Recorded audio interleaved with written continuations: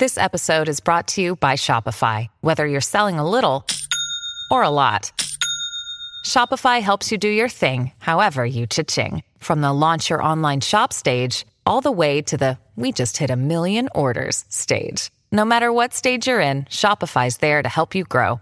Sign up for a $1 per month trial period at shopify.com/special offer, all lowercase.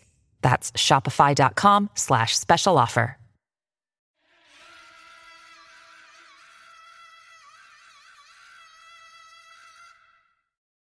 You know, for a long time, I used to watch all these really crappy Robert De Niro and Al Pacino films from the 2000s and 2010s. The two guys are probably my two favourite actors of all time, but they've been in some absolute stinkers since the turn of the 21st century.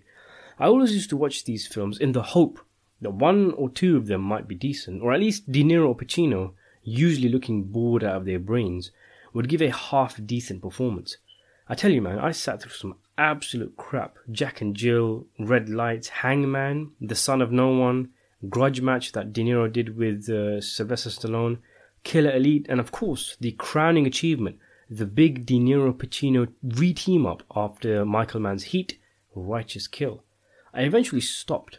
I stopped watching these kind of films because it was depressing the hell out of me. And I knew I was just wasting my time and playing into the very reason these huge actors had been cast in these shit films in the first place.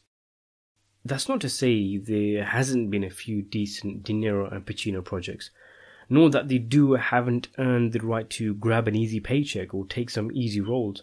But throughout all this time, I was waiting for The Irishman, a big Scorsese gangster film that would reunite the two and hopefully give us a great film. The Irishman eventually came out, and it was indeed a great film, and the two actors left us with one last great performance in a crime film.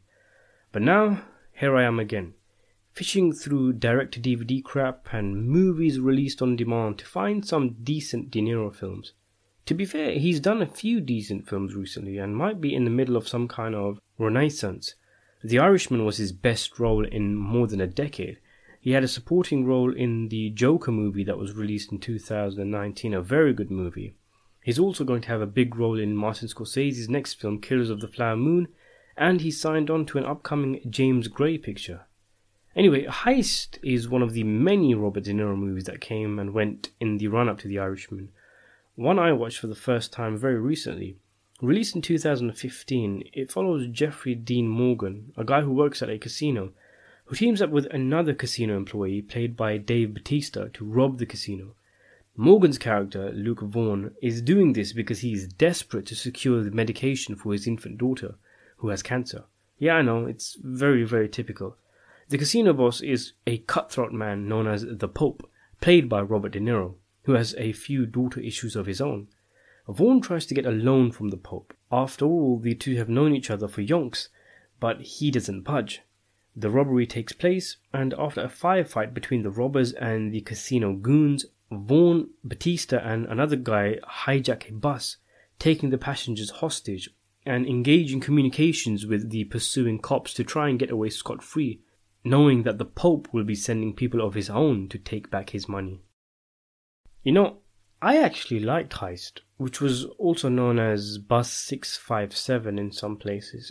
It is a pretty average crime film, decent for a one-time view when you're bored, and it is a decent heist film, a kind of Ocean's 11 for the first half hour and then a Speed rip-off for the rest of the runtime.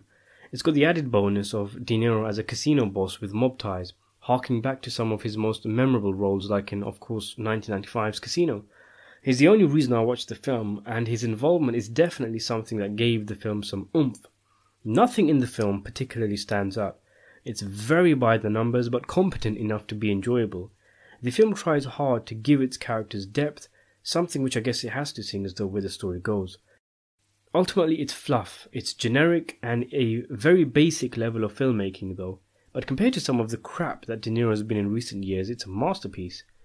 There are some moments of unintentional humour. One part which almost had me giggling was when a character is interrogating a woman, asking for the names of who robbed the casino. She eventually cries out the name of the robber she knows, shrieking, "Cox! Cox! Cox!" It was like she was begging to give a blowjob or something. Pretty tone deaf from the filmmakers there. Some of the dialogue comes with a slice of fingers on a chalkboard cringe as well. The most painful one was just after De Niro found out about the robbery, and then he might as well have turned to the audience and said, "This is why I can't let the money get away, guys."